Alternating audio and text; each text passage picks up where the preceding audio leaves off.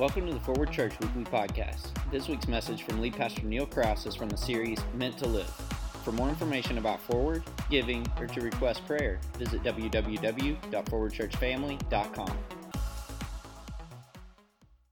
Well, good morning, Forward Church, and welcome. We're glad that you're here today to worship with us. We are continuing in this series titled Meant to Live, where we're studying through the book of 1 Peter. So today, we're beginning in 1 Peter chapter 3 as we work verse by verse through this great book. So if you would, go ahead and grab a Bible from under your chair or from your lap or on your phone and turn to 1 Peter chapter 3. That's on page 1015.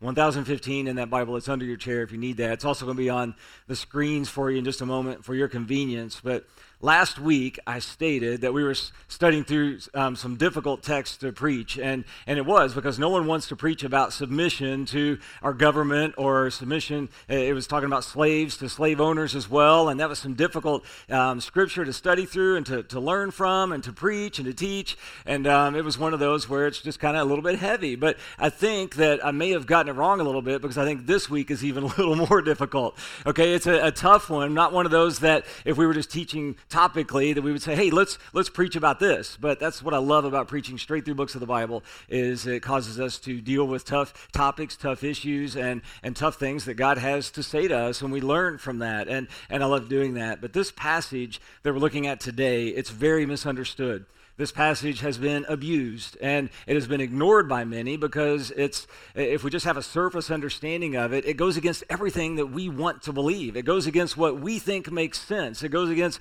how we in our flesh would naturally react. So Peter's explaining to the church that their marriages should reflect the love of Jesus. And last week he was talking about how you submit to the authority that God puts over you that shows others how you live a life in Christ and how you're meant to reflect Jesus in all that you do, and you submit like Jesus did, but never submitting to man whenever they call or ask you to do something against God. Remember, it was you submit to God first and you make sure you're following him. And the way that he begins to explain marriage, it doesn't make sense to us in our natural opinions on this matter. It doesn't make sense to us the way that we would naturally think things would work. It goes against what we would naturally do, and that's why I think most marriages today don't follow God's plan. And we know that that is true. There are so many marriages that are not following God's plan, and the results are very telling. So we're going to dig into some deep stuff today and some issues that we see happening, because in February, the Pew Research Center, they stated this, that marriage rates have declined. And there's a reason for that. In America, the marriage rates have declined and divorce rates have increased among older Americans. So they see less people getting married. They see more people getting divorced. Young adults, when they did this survey, they found that they're more reluctant to marry and are waiting till later in life. The average now has gone up to 28 years old for women, waiting to be 28 at least before they get married. And for men, it's 30 years old. Then if you compare that to what the census.gov, the latest research they have, says that among those ages 18 to 24, more couples are living together now than are getting married. So now it's switched, and now more couples are living together than are getting married. And that's because these young couples are seeing these older couples getting divorced at an alarming rate, and they're seeing this model of marriage doesn't work, and they're thinking, well, in my opinion, in my mind, what I'll do is I'll test drive this for a while, right? I'll try to figure this out. Is this going to work? So they live together first, even though the statistics prove that when you live together first, there's a higher rate of divorce. So see, in our minds, in our opinion, in the way we try to work things out, it's clearly not working, yet we're still going against God's plan, thinking we can figure it out and we have a better plan, and then we see the results are not good. The numbers just prove that. So clearly what we're trying is not working out too well. So God has some things to say about that in his word. And in that time when the Bible was written, there was marriage issues there as well. So this has always been a thing. We can't think that, wow, right now it's just as worse than it's ever been. I mean, it's bad, but We've got to understand that God was speaking to this even in the biblical time of how to have a healthy marriage and what that should look like. So we're going to look at what God has to say, and we're going to dig deeper than just a surface understanding of this text, and we're going to find out what God is teaching us through this. And this one, again, like I said, has been misunderstood, and it's one of those that's a difficult one to dig into. So we have to remind ourselves that we can't let our opinions shape our understanding of God's word. So I think too often we go to God's word and we have opinions, we have thoughts on how things should work and how they should be, and we try to find scriptures that fit and match what we want to believe and what we want to think is okay. What we've got to do is shift that and let God's word shape us. You see, that's what his word is supposed to do. It's supposed to shape us and mold us and train us and teach us and sometimes rebuke us in what we think is right, because often we find out that the way we think is right doesn't necessarily work out. So we've got to look at God's word today and let it shape us, not let our opinions shape it. So before I read, I want us to agree to ask the Holy Spirit to open our hearts and to open our minds to what God desires to teach us. Anytime you go to study God's word, you should be asking God, saying, God, would you, by the power of your Holy Spirit, teach me what you're saying here in your word? Because let's face it, God's word, it's difficult to read sometimes. It's hard to understand it if we don't know the context and if we don't have the Holy Spirit revealing to us just what God is saying here. So we have to learn the context and understand that though we might not feel like it's right at first glance, we're committing to digging deeper to seek the Lord's will and to understand, say, God, what are you trying to teach me through this? God, would your word shape my heart? Would your word shape my thoughts and not let my thoughts and my opinions shape my understanding of what you're saying here? So I want to humbly suggest that we listen to what God has to say regarding husbands and wives and how we are meant to live within our marriages. And I want to let you know, if you're single, don't zone out. This sermon is very important for you as well. If you're young, if you're single, if you're older and you're single, what you will learn today can and will save you from a ton of heartache in the future if and when you do get married, and it will help you in relationships as well. So with all that preparation, this is relevant for every one of us. It's important for us.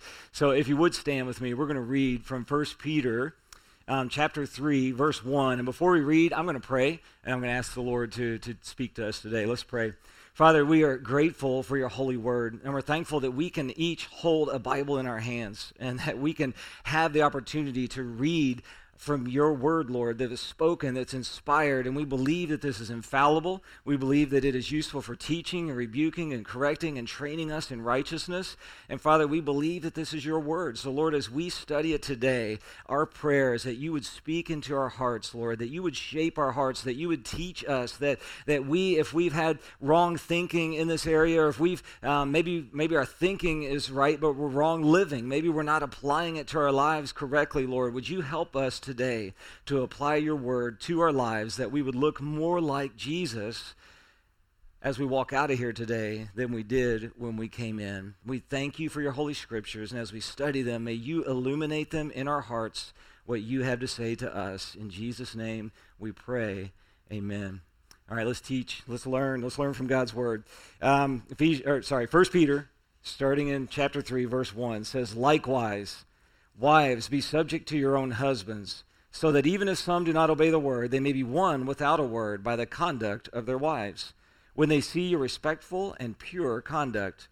Do not let your adorning be external, the braiding of hair and the putting on of gold jewelry or the clothing you wear, but let your adorning be the hidden person of the heart with the imperishable beauty of a gentle and quiet spirit, which in God's sight is very precious. For this is how the holy women who hoped in God used to adorn themselves, by submitting to their own husbands, as Sarah obeyed Abraham, calling him Lord.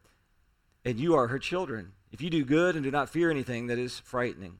Likewise, husbands, live with your wives in an understanding way, showing honor to the woman as the weaker vessel, since they are heirs with you of the grace of life, so that your prayers may not be hindered. Amen. You can be seated. May the Lord add his blessing to the reading and the hearing of his word. You see what I'm talking about? This is not an easy one for us to study through and to look at, because as I read through that, I'm sure some of you are tensing up a little bit, and some of you are thinking, oh boy, what's he going to say about this today? Well, my prayer is that what I say is what God says, and that we dig into his word and we learn what he is teaching us here. In verse 1, it says, likewise, wives be subject to your own husbands, so that even if some do not obey the word, they may be won without a word by the conduct of their wives. So look at that first word, likewise. I circled that in my Bible. Very important word, likewise. What does that mean? He's saying, likewise, as in what I've already told you. Remember, we can't just pluck this out of the Bible and just read it. You got to learn in context what I've just told you, what I've spent time in chapters 1 and 2 sharing with you. Likewise, like we talked about last week, he's talking about submitting to government authority, submitting to your boss, submitting to the authority that God has put over you. How we display Jesus to those we submit to is important in our lives. So he's saying, likewise, just like you submit to a boss, just like you submit to the government, likewise, he's saying, now, wives, you submit to your husband. Notice this does not say women become subject to all men. That's not what this says. And that's one of the ways that this has been taken so out of context and abused. This is where people get so mixed up on it. This has nothing to do with prohibiting women from leading in the workplace or leading in government or leading in schools. This has nothing to do with that. This has everything to do with leadership within a home, within a marriage. He says, wives, be subject to your own husband. He's not saying you be subject to every man out there. He's not saying you be subject to someone else's husband. He's saying to your own husband, within your marriage relationship, you be subject to your own husband, because there's this leadership component that God has established for the man to take in the home. And when it is embraced properly and lived out as God intends, he says the marriage will flourish. So he's talking to the women right now. He spends 6 verses on the women and then 1 verse on the men, and we'll get to that in a little bit. But right now he's talking to the women, and he's saying that the family and the marriage will flourish if it is lived out this way. Listen, what we need to understand, men, is that when a man leads his family the way God intends for him to lead, amazing things happen. When men lead in the way that God has called men to lead, incredible things happen the way God intends it to do. If you look at this recent statistic regarding a man's leadership influence in the home, check this screen out. It's going to be on the screen. This shows us, this was just recently done, that when a man becomes a Christian first in the family, and he lives a godly life, and he leads his family well, 93% of the families follow.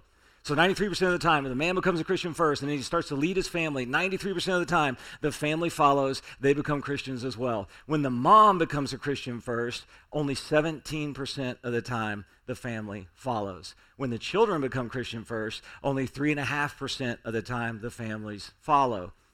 This is an incredible statistic showing us men how important it is for us to lead well. Showing us men that God has put something in place for us as men to be the leaders of our families, to lead them well, to point them to Jesus. And if we're doing that the way God calls us to, 93% of the time, that is a great statistic. That 93% of the time, our family's going to follow. So this challenges us men to become men worth following. Right? We need to be men worth following. We need to be men worth submitting to. We need to be living our lives the way God has called us to live, and then our wives will find it easy to submit to our leadership. But we see that most of the time men aren't leading the way God's called men to lead, so then women find it hard to submit that leadership that's not good, and then you see the women then rise up to start to lead and not allow the man to lead, and you see this just mixed up mess. And that's why marriages are falling apart. But men, if we would step up and rise up to this great calling that God has for us, and we would lead well and love well, then we see how those numbers change and how the family begins to flourish. And now, singles out there, what I would say is that if guys, young teenagers, if you would begin working now on becoming men worth following, this is going to pay huge dividends for you. If you're a young man in this place or you're single in here, you have to start asking yourself, am I living a humble life? Am I respectful to others? Am I a hard worker? Am I worth following? Can I provide for a family? You know, do you strive to honor Jesus in everything that you do? Are you spiritually strong? Are you growing spiritually mature? Are you diving into God's word? Are you getting closer to him? Are you looking like Jesus in your life? And are you becoming a man that is worth following? You have to ask yourself those things and be challenged by that and prepare yourself for the future, because it's not just going to happen at the snap of a finger. The day you get married, you don't all of a sudden become a leader and say, okay, now I'm a great guy worth following. It's preparation. It is time. It is, where's your heart, and are you growing into that man that's worth submitting to? this fall, I'm planning to have a men's study titled Manhood Restored, because I think that men, especially men in the church, us men, Christian men, we need to have our manhood restored.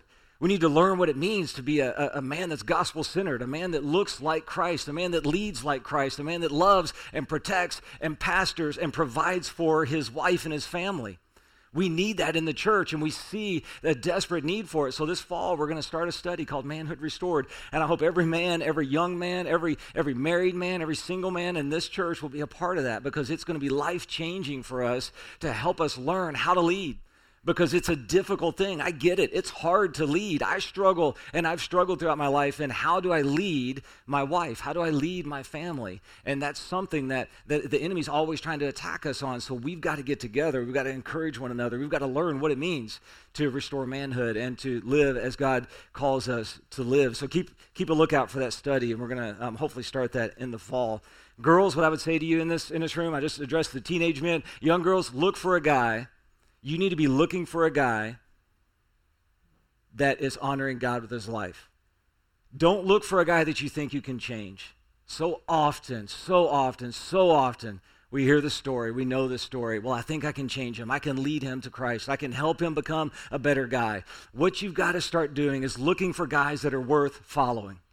The very first thing you should look for. A good friend of mine, He leads a college ministry at U of L, and he tells the young men and women all the time, he says, you make a detailed list right now. Before you get in a relationship, you start making a detailed list, give the top 10 characteristics of what your future spouse should fulfill, and be detailed with it. Be specific. Set high, godly standards. He says you go over the top with it, and then do not compromise. If you begin a relationship with someone, you start to get to know someone, if they don't meet the things on that list, then you go to another one. Because God, if you start praying for a future spouse that meets those high standards, God will provide that. And he shares that all the time in his college ministry. And he says, girls, you look for a guy that honors God with their lives. You look for a guy that loves Jesus more than they love you. And you start to ask, is he initiating prayer with me? Does he like to spend time in prayer with me? Does the guy that you want to date or are looking to date or are dating, does he invite you to church, or are you trying to drag him to church? You look for a guy that's leading spiritually, that loves the Lord, that's involved in their church, not just going to church, they're actually doing things in their church, and they're growing, and they're connected, and they're looking like Jesus in their life. You look for a guy that's going to treat you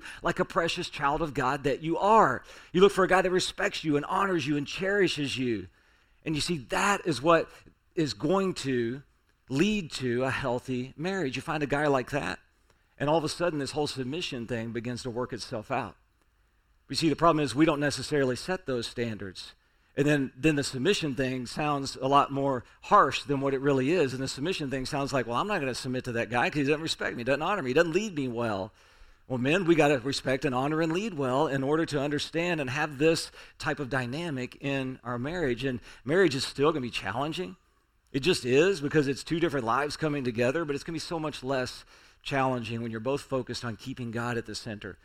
You know, that's what, Tanya and I, we just celebrated our 25th wedding anniversary, and we have found that throughout our 25 years, in those seasons when we're both focused on God, we're leaning towards Him, and we're loving each other, and we're selfless in our marriage, and I'm trying to lead, I'm trying to pastor and provide and protect for her, and she's living in submission to my leadership, and we're working together, and we're making decisions together, but then ultimately the leadership decision finally comes down and falls on my shoulders. I'm able to make a much better, well-informed decision when we're working and serving together like that, because we're trying to honor God with our relationship. Now, when I start to get selfish and I start to think of my own desires, my own wants, then all of a sudden that friction comes, right? You see, he's saying you live this selfless type of life and your marriage will flourish. So Peter tells us the most effective method for your marriage is living this way. And then he begins to talk a little bit about having an unsaved husband. So Peter tells the most effective way for winning them to the Lord is through the life that they lead.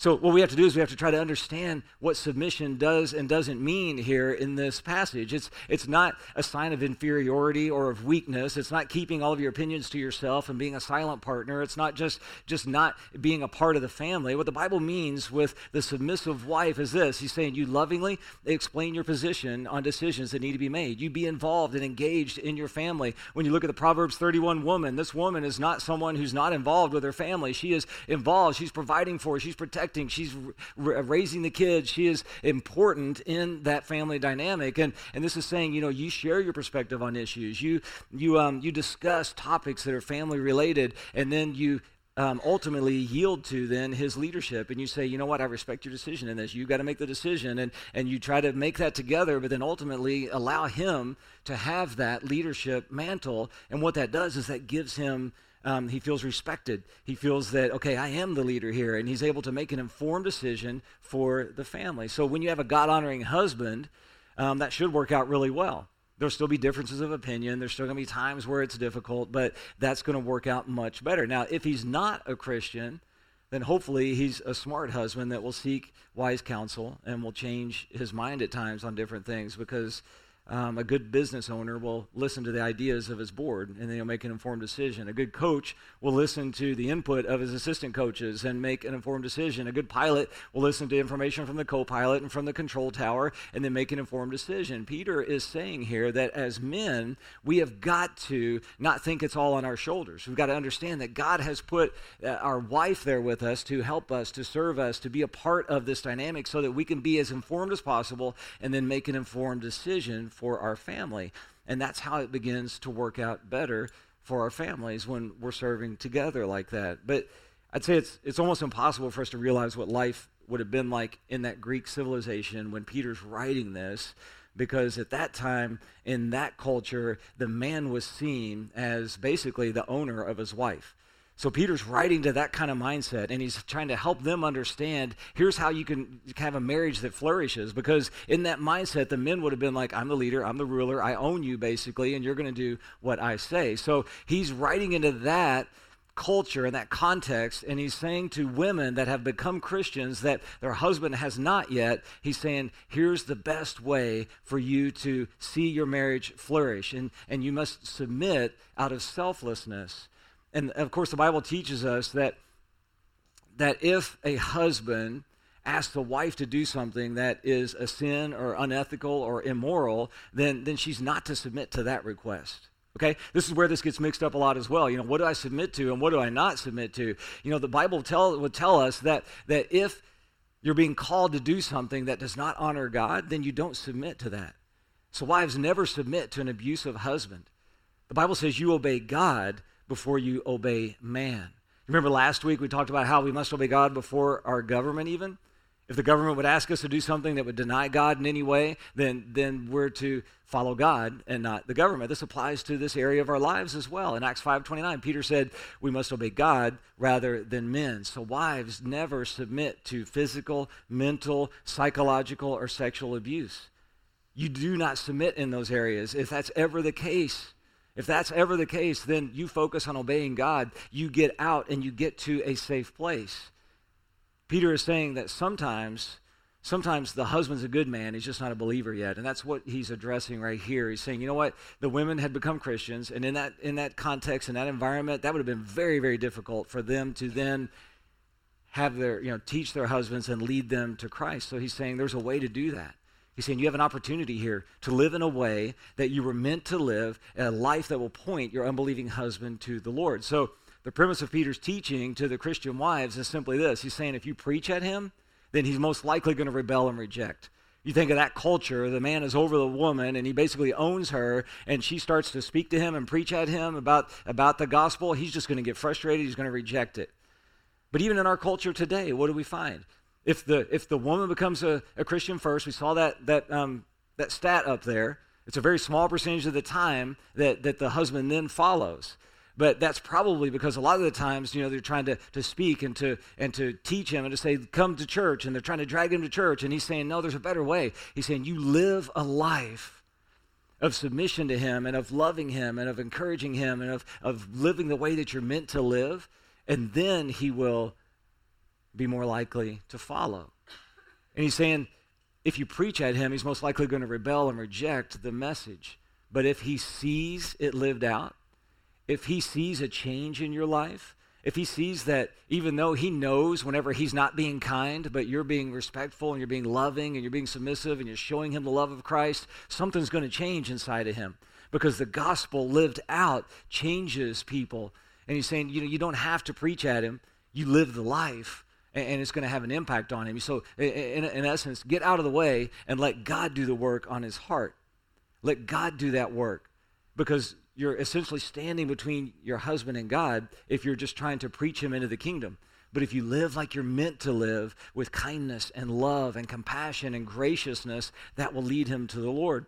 Famous Christian author and Bible teacher Beth Moore once said it this way. She said, submission is ducking so that God can punch my husband. Now that's funny, right? Because there's truth in that. Your submission is ducking so God can punch my husband. Sometimes you may want to punch your husband. Sometimes you may think, why is he acting this way? Why can't he get it right? Why can't he figure it out? Why can't he lead his family right? Why can't he become a Christian? And you just get so frustrated. But God's telling you, hey, there's a better way. He's saying, you just step out of the way and you live a life of kindness and love and graciousness and let God do the punching. God will take care of it. God will work on his heart through your kindness and your action towards him. Look at verse 2. It says, when they see your respectful and pure conduct. I know that's a challenge for sure, but it's a call from the Lord on the lives of wives who have unbelieving husbands. And it's such a difficult thing. I know, I understand that. It's so complex. I can't even address all of it today in this sermon. What I want us to do, I want us to take a moment. We should be praying for those women that we know that have this opportunity to live out the gospel for their unbelieving husbands, because within this church, we have those situations where there are wives that have unbelieving husbands. So I want us to join in prayer. I want to pray for these husbands and their salvation. I want to pray for the wives that they would be able to live lives that honor God and that reflect him, and that would lead to the salvation of these men. So if we would just take a moment, we're just going to pray right now for that. So if you bow your heads, let's pray. Father in heaven, we are so grateful for your holy word. And God, sometimes it's just difficult. It's hard to live out. It's hard to grasp. And it goes against what we think we should be doing or how we think we should be living. And sometimes it's confusing. But God, we just pray right now as you are revealing through your word just how we're meant to live. And God, we look at marriages around us and we see them being under attack by the enemy, because the enemy knows that if he can take down the marriage, then that impacts the church. That impacts the gospel message being sent out, because marriage is to reflect the love of Jesus and what he has for the church. So, Father, we pray for the marriages in this church right now. Lord, specifically in this moment, I want to pray for those women in this church who have unbelieving husbands. And God, this text is speaking right to them. And Father, their husbands aren't Christians yet. And we pray together as a church family that you would empower these women by the power of your Holy Spirit to live the lives that you call them to live. God, that they would live lives of submission to your good plan, lives that reflect Jesus and his love and grace and servant's heart. And God, I pray for any of them in this room, if they have husbands that are asking them to do things that are outside of your will, that you would just strengthen them and protect them. And Lord, help them to be able to say, I've got to obey God and not what you're asking me to do. Father, we know how difficult that has to be. I pray we'd be a church that would wrap around them and love them and encourage them and help them and continue praying for them. God, I pray that their lives would reflect you and your kindness and your love and your graciousness, and that would be seen by their husbands. And I pray for their husbands' hearts, even in this moment, that they would be softened by you, and that you would be working on them to receive your gospel, and that it would come through the way that these wives live their lives. God, we pray that respectful and pure conduct would win their husbands over to receiving Jesus. We pray for wives in this room that have struggled with submission and how to submit and when to submit and what that even looks like. And I pray, God, that they would leave here today understanding that they are called to obey you first before man, and that they would learn and be learning from your word just what that looks like. May they be emboldened to live God-honoring lives. May they be empowered, Lord, to lovingly and graciously encourage their husbands in the area of leadership that he's called to have in his family. God, we pray right now for salvations. We pray for those men that we know wives have been praying for. They've been crying out to you. They've been crying to you, Lord, and crying out for who knows how long, that, God, you would reach their husbands. And Father, if there's any way that they've been in the way, I pray you'd help them right now to see that and to step out of the way and let you do the punching, let you do the work on his heart. But we just pray for salvations, Lord. We pray, Lord, that even out of this, that we would begin to hear stories of men coming to know you through the way that their wives have lived gospel-centered lives. So, Father, we lift these relationships up to you. We lift these marriages up to you. We lift these men specifically up to you and ask you to do what only you can do. Would you reach them? Would you save them? And would you rescue these marriages, that they would be God-honoring reflections of Christ and his love for the church? We pray it in Jesus' name. Amen. Let's continue in verses 3 through 4. Told you it's going to be a tough text today, but I think it's good. It's great. It's empowering. It's exciting. It's God's word challenging us. In verses 3 through 4, he says, "Do not let your adorning be external, the braiding of hair and the putting on of gold jewelry or the clothing you wear, but let your adorning be the hidden person of the heart, with imperishable beauty of a gentle and quiet spirit, which in God's sight is very precious." Now, in quick summary, Peter's saying here to the women in the church, he's saying, if we understand all of God's scripture, he's not saying you can't braid your hair. All right, he's not saying here that you can't put on gold jewelry. If he were saying that, we'd have to follow it out. And the clothing you wear, you couldn't wear clothes, right? If that were the way we were going to look at this and be legalistic about it and say, okay, God's saying in the word, can't braid your hair, you can't put on gold jewelry. Well, then he's saying you look at the clothing you wear. Are we not supposed to wear clothes? Well, he's not saying that you can't do those things. He's saying it's okay to look your best. It's okay to take care of the external, but he's saying keep your priorities in check. So he's not saying you can't braid your hair. He's not saying that you can't look nice. But maybe what you have to do is ask yourself, how much time do I spend each day working on my outward body, my outward beauty? How long does it take you to get ready in the morning? How much time are you spending with your makeup? How much time do you spend looking in the mirror? How much time do you spend working out? And he's saying, now compare that to the amount of daily time you spend looking in the mirror of God's word. Because what he's saying is what's internal is what's most important. So he's saying you compare what you're spending on the external to what is going on in the internal. He says if you put that kind of effort into your inner beauty, because inner beauty is what's lasting, inner beauty is what doesn't fade away, and while your husband is attracted to your outer beauty is going to fade away. And we all know that, right? Every one of us is aging, all right? The young ones in here, you don't know it yet. I didn't know it when I was your age, but now I'm 48 years old, and like I'm driving, and I look at my hands, and I'm like, where'd those spots come from? You know, I'm like, that looks like my dad's hands driving my car. This is weird. And the older I get, the more I'm looking like my dad, and the outer body is fading away. Not that my dad looked bad. He was a handsome man. But I'm saying that as I get older, I notice that the outer body is fading away. And all of us getting older, we know that. So he's saying what you work on is the internal. What you work on, what you spend time on, what's most important is your internal beauty. How much time are you spending on that? And I think it's a good test for all of us to look at that and think about how much time we spend on the external. Are we spending even a fraction of that on the internal? Because the more time you spend with God, the more sensitive you'll be to the leading of his Holy Spirit, and the more likely you'll be to submit to God in a God-honoring way in your marriage. So he's saying, you take care of the outer body, that's fine, but you understand that what's most important is the inner body, because the inner body is imperishable. The inner body lasts forever. And wives, let me tell you something. While your husband is attracted to your outward beauty, over the long haul, what he's more attracted to is your inner beauty. Believe me, your outer beauty, you could do all kinds of things to continue to make your outer beauty look good, but if your inner beauty is not there, and if you're disrespectful to him, if you're not submissive to him, if you criticize him a lot, if you're putting him down, if you're frustrated with him, and if your inner spirit is complaining and frustrated and arguing, then over time, while he's attracted to your external, he's not going to be attracted to the internal, and you see separation happen. But if your inner beauty is beautiful and you're working on it and you have a godly spirit and a Christ-honoring spirit and you're submissive to him and you love him and you're encouraging to him and you respect him and you let him know those things, guess what? He's going to be more attracted to you than he's ever been. That's how God designed us. That's how God wired us.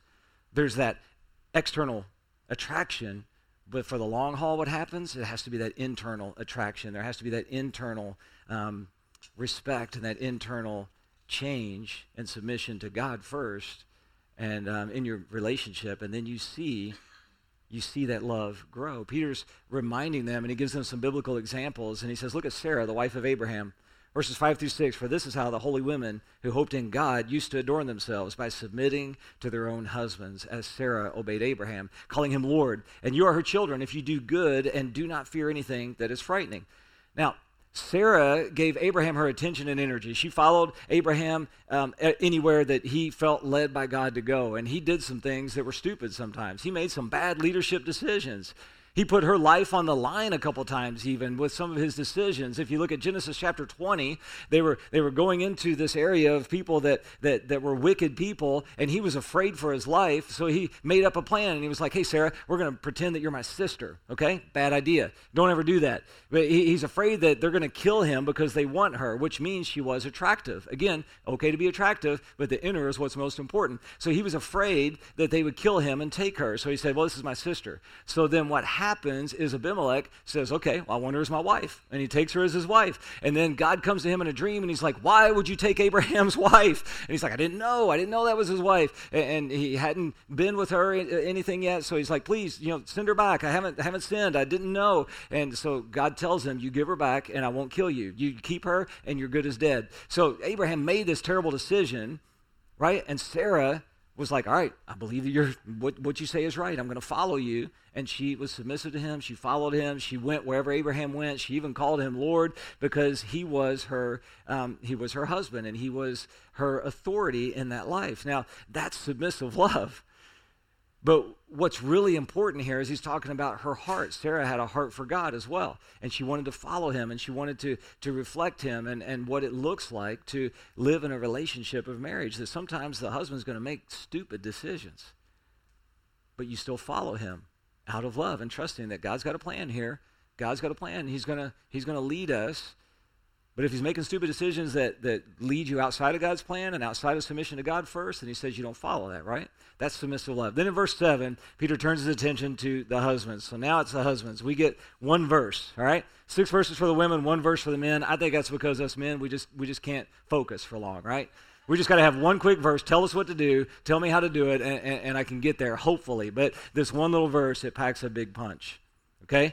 This is like I was talking about a minute ago. Wives, get out of the way so that God can punch the husbands. And this is a punch for us husbands, for us men in the room. He says, verse 7, likewise. There's that word again. Likewise, husbands, live with your wives in an understanding way, showing honor to the woman as the weaker vessel, since they are heirs with you of the grace of life, so that your prayers may not be hindered. Again, likewise, I circled that in my Bible.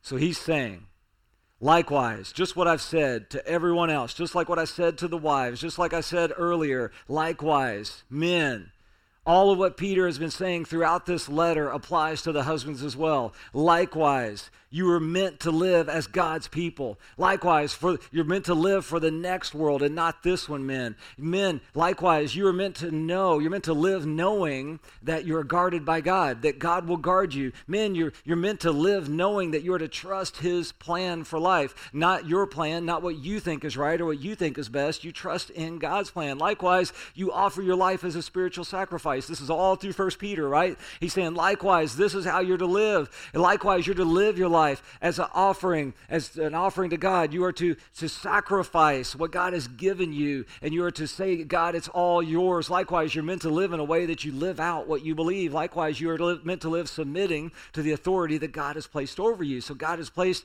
authority over you, men, namely Jesus. And you're to live under that authority of Jesus and love like Jesus loved his church. So all those things are to be true of you in your marriage relationship. And then he gets even more specific. And he says, men, live with your wives in an understanding way. Look at that verse. Men, we should be involved with. We should take interest in. We should become a student of our wives. If I were to ask you right now, what are the hopes and dreams of your wife? Could you answer that?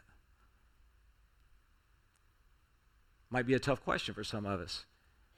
What's on her heart right now? What's she struggling with? How's she doing with her relationship with the Lord? Do you know? Are you a student? Are you talking to her? Are you communicating with her? Are you studying her? Listen, guys, when we're dating, we study. We stay up late, we're energized. We can talk on the phone all night, we can send texts all day, we can hang out all night and talk to our girlfriend, our fiance, but once we get married, something changes. We've got to keep studying. We've got to know our wife. We've got to understand her. And I know we say, hey, listen, I can't understand women, right? That's kind of that joke in our culture that, who can understand? Well, you know what? If you get to know them, if you put effort in, then you can begin to understand her and know where she is and what her desires are and where her heart is and what she wants. You see, you've got to have a hunger to find out things about her. When you're dating and pursuing, there's that hunger. And the Bible tells us to continue pursuing. Do you still pursue her in that way? Do you know where her heart is? I guarantee if you try to get to know and understand your wife, it'll pay huge dividends for you. If you'll have conversations with her and look her eye to eye and ask her how she's doing, ask her how her relationship with the Lord is, ask her what she's thinking about, ask her what she desires to do, and you spend that time with her, that's going to develop your relationship because you're going to begin to understand her and what her needs are. Let's look at it this way, men. If in your career and in your job you didn't understand a certain area of your job, and you just said, well, I don't understand that, and I can't really figure that out, I'm just going to leave it over there, guess what? You get fired. You lose your job. Same way is true in our marriage. If we say, well, I just can't understand her, and I just can't figure out where she's going or where she's at or what she wants, then guess what? The numbers show if you don't find a way to understand, you lose your marriage. So we have to focus on, we have to pursue, we have to begin to understand, from God's word right here, you have to begin to understand her and know what she desires. The second thing he talks about, he says, you be respectful. You be respectful to her. And this is the part of the verse where people get all offended, they lose sight of what Peter's saying, because he says, showing honor to the woman as the weaker vessel. And I know that all of a sudden sparks up, people are like, oh man, weaker vessel, women power, girl power, come on, women are just as strong as men, right? That's what people want to say, but that's not where he's going with this. If you look at that phrase, the weaker vessel, Peter is simply conveying the idea of treating your wife in a delicate fashion, of looking at her as being cherished, something to cherish, something to respect, something to honor. He's saying you honor her, you respect her, you cherish her as the weaker vessel. And all he's referring to there is the physical component. Because as a general rule, the husband is going to be physically stronger than his wife. I know sometimes that may not be the case, but as a general rule, that's what he's saying, that you are stronger. And it's been compared this way, is that if I had a Tervis mug up here, right? Those are tough. Those are, I could drop it, it's not going to break. And that kind of represents the man. It's a little bit tougher exterior. It's meant to be that way. But the woman, if I had like a fine piece of glass crystal up here, I'm not going to just drop it and treat it like I would a Tervis. I'm not going to toss it across the room. Tervis, you could. It would bang around and it would be fine. It could still be used as a drinking vessel. The glass would break. He's saying you understand that you are to use your power and your strength to protect her. Honor her, cherish her, you prefer her, you put her needs first. You use your position of strength, men, to protect, to serve, and to provide for her, not putting yourself first. Because this is so important to grasp from this passage. He continues on, and it's because you are heirs together in the grace of life. You see, husbands and wives are to be co-heirs of all that God has to offer. And when we live together in that way in our marriages, then we point others to the gospel of Jesus. So Peter's saying, husbands, you do these things, and you treat her, and you cherish her, and you honor her. Then you see, he says, since they are heirs with you of grace of life. So you are to lead your wife as a co-heir of the grace that you've received. So what Peter's doing in that context is he's taking what they understood as the man owning the wife, and he's taking that and he's shifting it. He's making a big, bold statement in that context. He's saying it's no longer like this. He's saying she is a co-heir.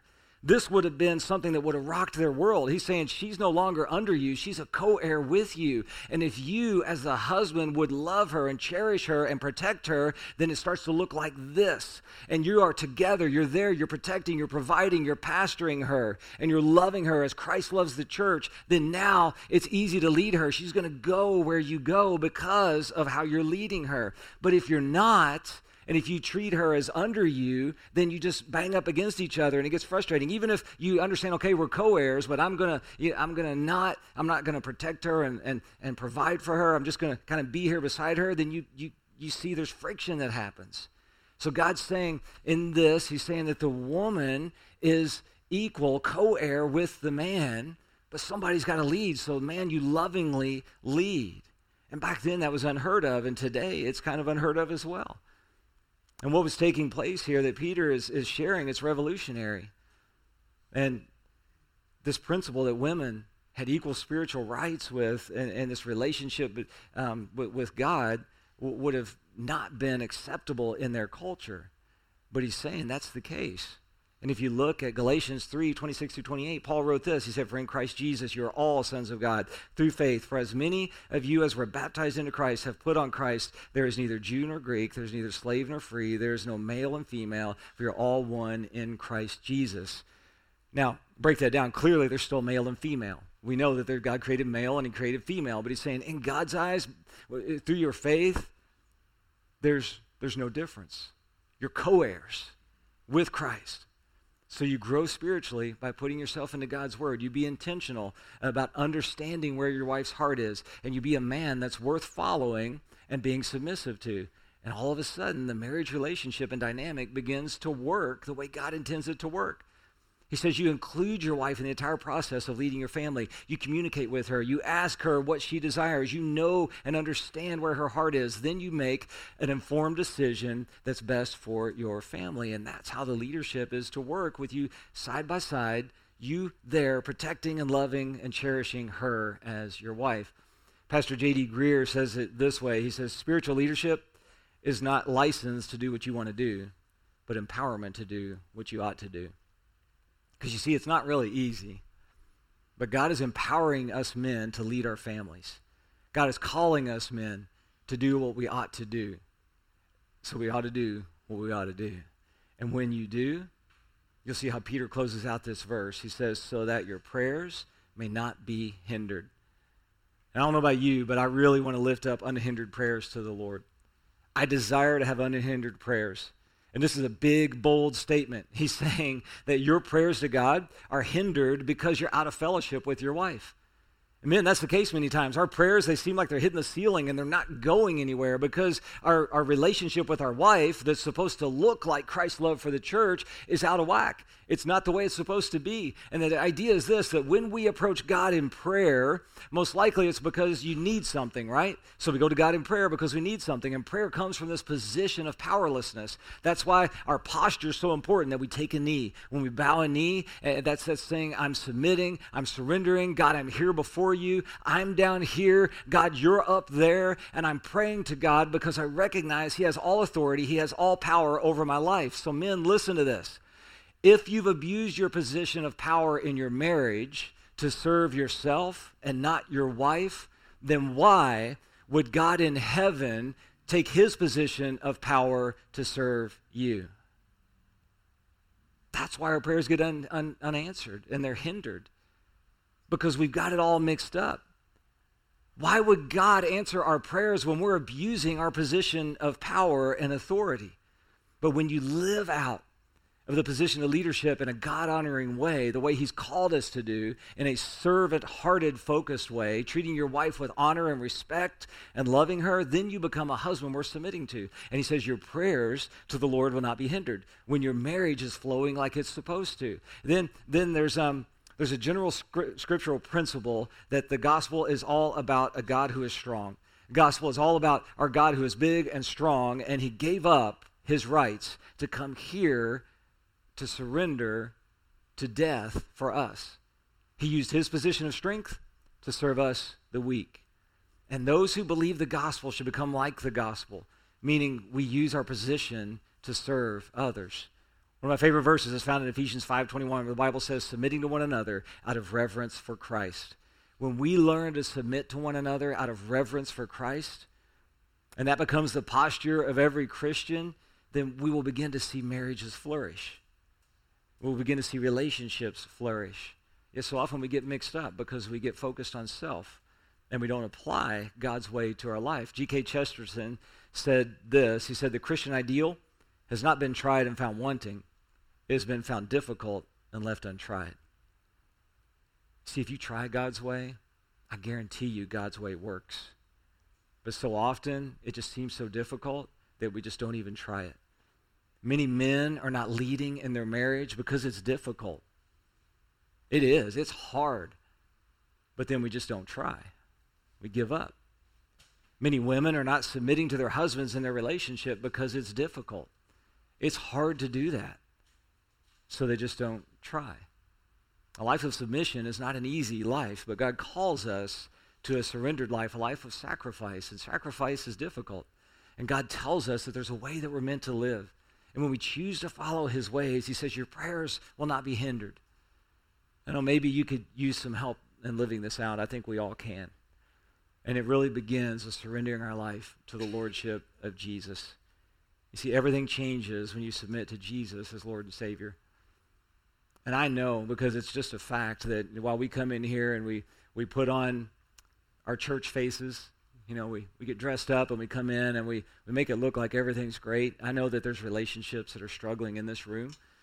I know that there are men who are not leading the way that they know that they're called to lead. I know that there are women who are not submitting the way that they're called to submit. I know that there are relationships that are not looking like Jesus in the church. I know that all of us struggle in relationships because we're human. We're in the flesh, but we got to learn to begin to live out of the Spirit. What I want us to do is I want us to take a little time as we open the altar and just open it up as a time that as couples you can come and just pray and just ask God for strength and for help in this, that your marriage would reflect Christ's love for the church. There are singles in this room that you desire to look like. Guys, you desire to look like those men that are worth submitting to. Girls, there's those of you in this room that you're praying for a future husband that will look like that. And there's just all kinds of different prayers I know in this room. And we're going to open up the altar and just take time to come and spend time at the altar and just kneel before the Lord and say, God, some of us, would you heal our marriage? Some of us, God, would you help me lead like I should lead? Some of us, God, would you help me look like Jesus? Some of you, maybe you just need to come and for the first time say, God, I want to surrender my heart to Jesus as Lord and Savior, because that's where it starts. You see, there's good news. The good news is that God has a way that we're meant to live, and when we follow his way, we see that our life flourishes. We'll still struggle. We'll still have things in this world that are difficult, but God's right there with us. So as we open up the altar, I want you to know that everything changes when you submit your heart to Jesus. Let's have a time of submission and just bowing before him. I'm going to pray and we're going to worship. Let's pray. Father, we thank you. We thank you for your word that's difficult for us to hear sometimes. It's hard for us to listen to, and it's hard for us to dig in sometimes and to read from your word and to understand what you're saying. But God, the bottom line is that you just are looking for hearts that are surrendered to you. God, I pray in this room right now that we would surrender our hearts to you in this moment, that we would seek you in all that we are.